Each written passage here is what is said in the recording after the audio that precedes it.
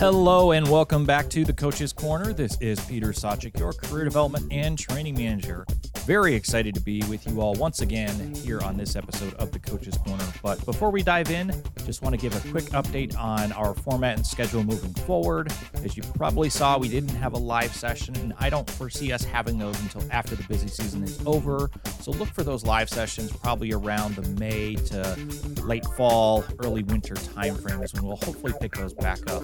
And then we'll also be going back to bi-weekly episodes. I realized I probably bit off a little bit more that I could chew with everything else we have going on, training and development related here at UHY. We'll still have timely topics, they just won't come as frequently. So again, going back to a bi-weekly schedule, and we'll try to do those live episodes once our busy season wraps up. But on to today's topic, which is collaboration. I feel this is something that is extremely important in the hybrid environment that we work in now. Plus, as people are completing their busy seasons, you might have multiple people working on the same engagement or needing to share information.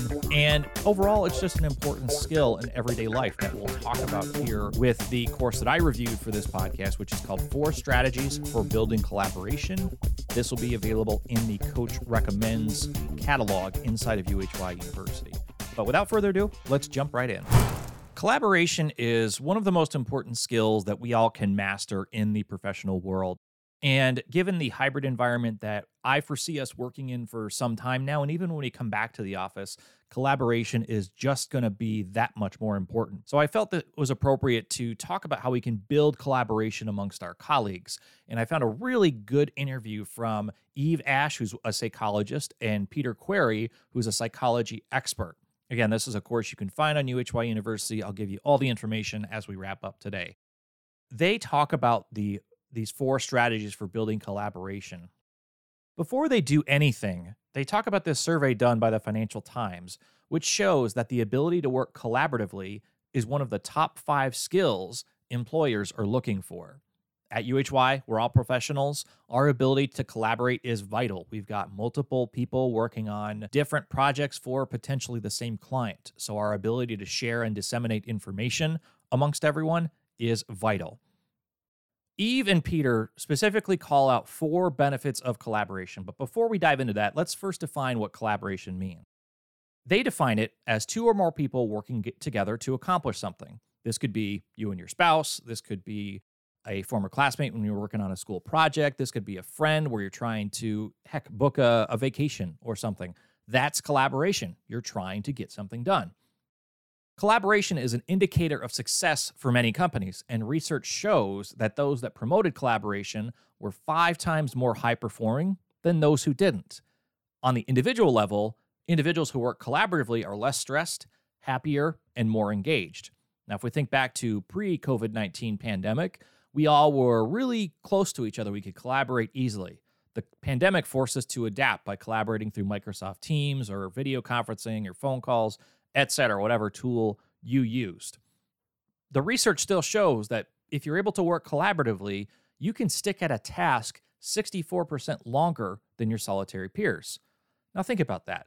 We're social people by nature. If we're able to bounce ideas off of one another, get feedback in the moment, we're more likely to stay at a task because we feel encouraged, we feel engaged with our work.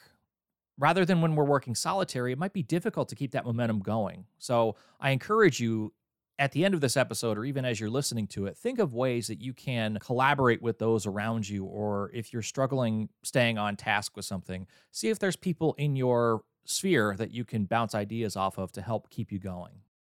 Eve and Peter also talk about how you can develop a culture of collaboration, whether it's amongst you and a colleague, you and your team, or the organization as a whole, which I think we do a fairly decent job at. And they define this idea of the collaboration conversation. Now, this is something that you can use with a partner or another group member to discuss how you work. And the basis of this conversation is how you can negotiate the way you work and collaborate. The first question you should look to answer is, what is my work style? Are you more of a punctual person? Are you a quick problem solver? For me, I like to be punctual. I like to have my details all nice and neat, and I believe most of our audience is, but there are some that kind of come into it maybe a little dark on the topic or the idea at hand. So it's up to us to figure out, okay, if you're coming in just swamped with other things, what can my role be to help you figure that out? A second question to answer is, how do you like to communicate?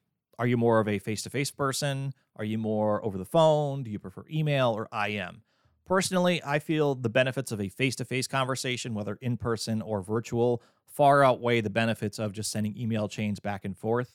Emails are a great way to recap information after you talked about it, but if you send me a 15-page email, there's a less likely chance that I'm going to read that all the way through versus if you or I just have a quick face-to-face conversation. Another question to answer is, what annoys me about how others work and communicate? Now, this is not the folks in the room or the folks you're collaborating with. This could be past experiences you've had. So a couple sub-questions you can use are, what has annoyed me in the past about other people's behaviors? Was it that they didn't complete their work on time? They were non-responsive to communication? They didn't address your needs or work to fulfill those needs when you asked for them? This way, answering this question and sub-question, you can identify those potential points of difficulty before they happen and figure out a way forward. The questions you can answer collectively are, what am I willing to do differently or change about how I work? So in the case where I might be working with somebody who is more email communication versus face-to-face, what I will attempt to do is try and spell out my ideas in a clear and concise manner that can be sent via email so that person could receive them. Another question to answer is, what would I like you to change about how you work? So in that same case, I'm working with somebody who's a primary email communicator. I might say, hey, if you ever have a question over anything I said, feel free to give me a call or stop by my desk or send me a Microsoft Teams invite so we can talk it through. It's just you and I talking. We don't have to involve anybody else, but any questions, come directly to me. And then the final question to address is, if our collaboration is not working, how will we deal with this?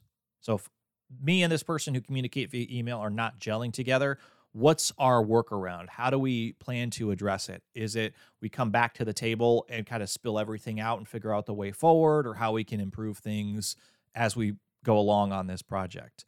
If you figure it out at the beginning, there's going to be no tension around it. You've already got your plan in place. These questions specifically focus on how we're going to work, sharing how we're going to work, and it ensures any issue is dealt with early. It's a simple but effective way to create that culture of collaboration. This could be in a one-on-one environment or in a larger team. Now, in the course of you working together, there are going to be some collaboration killers that you might notice in yourself or others. And there's specifically 6 of them that Eve and Peter address. The first one is talking more than you're listening. So if you are just spouting off information and you're the loudest voice in the group, maybe take a step back and say, hey, maybe I should let others share their thoughts and listen. Connected with that is if you listen and you instantly judge or opine about a topic. What we want to do is when we're collaborating is to suspend any sort of judgment and find the facts in what they're saying. If it's an idea that you are unopposed to or you're not favorable of yet, listen to how they're laying out the information and look at the facts and try not to judge. Another way is not acknowledging ideas. And what we should do is encourage and recognize good ideas. If you come to the table and somebody else has a better idea, you should take the time to listen and hear where that idea is coming from or the foundation or the basis of it. And you could be surprised. You'd be like, oh, that actually is a much better idea than my crappy idea. Another thing that will kill collaboration is punishing honesty. If in that situation where we're not collaborating together, you should feel okay with them coming to you and say, hey, I think just something's not gelling with us right now. So let's try and figure that out. And you should appreciate that honesty instead of saying, well, I can't work with this person because they don't understand my style. If you defensively cling to your ideas, even though they are crap, if you just defend them until the bitter end, collaboration is going to suffer. So what we suggest, let go of your ideas. If you talk amongst the group and you realize, hey, this might not be the best idea, okay, let's just push that to the side. Recognize there's a better solution out there and move forward with that one. Feel free to experiment. That's probably the last and biggest thing that can kill collaboration is if we're not willing to take chances, if we're not willing to try something and see if it works better. So we encourage you to try things and be open to new ways. And what you'll find is the more you collaborate, the better your meetings will go, because research shows that, even Peter presented, people are in meetings 15% of their time. That's 15%. Some ways you can improve your meeting efficiency and better collaborate is to determine who really needs to be at the meeting. Does the vice president of marketing really need to be in a meeting about a software engineering topic? Probably not. It might be good to fill them in later on, but they don't need to be in the meeting discussing that particular piece of information.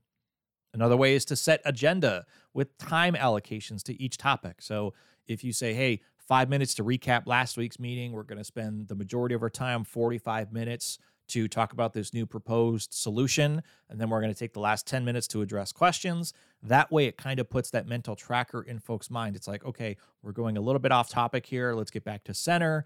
Especially if you're the one leading the meeting, you can kind of get folks back on the bandwagon and get accomplished what you need to accomplish. Using appropriate tools and techniques is another way to improve meeting efficiency. If you are still a hybrid environment, you've got some people in the office, some people who aren't in the office, figure out a way to make it work with the technology we have available, whether that's Microsoft Teams, putting a laptop at the end of the table so the people working remotely can still hear you, or projecting them on the big screen and conference and calling them in. Use appropriate tools to keep everybody engaged. Also, techniques are important. If you notice things are going off track, try to loop people back into the conversation. Hey, I think we're getting a little bit off topic. Let's focus on what we want to accomplish here. There's also this idea of creating a better collaborative result through meetings, and it's research shown by MIT, which is called cognitive intelligence. And this is where group members effectively read the emotional states of others. So it's a little bit of emotional intelligence mixed in here, which we learned about in last season, but recognizing how people feel about ideas, whether it's through facial expressions, body language, tone, the words they use, etc. All of those are indicators to determine, hey, is this person really on board with our ideas, or are they just kind of going along with the flow? You want to make sure that participation is equal. The more you participate, or the more you encourage participation, the better the collaboration is going to be. Thinking back to that number one collaboration killer, talking more than you're listening.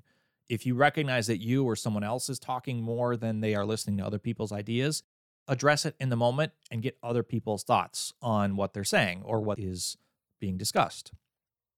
You also need to have a diverse group, and diverse can mean multiple different things, but the research that MIT has done shows that diversity includes a higher percentage of women in the group. So if you're sitting around in a meeting and it's 5 men and no women representation, and it directly will affect women involved, perhaps include a woman to try and get their perspective as to how this is going to impact them.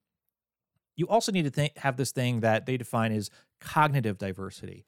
We all come from different backgrounds. We have different perspectives. We have different points of view.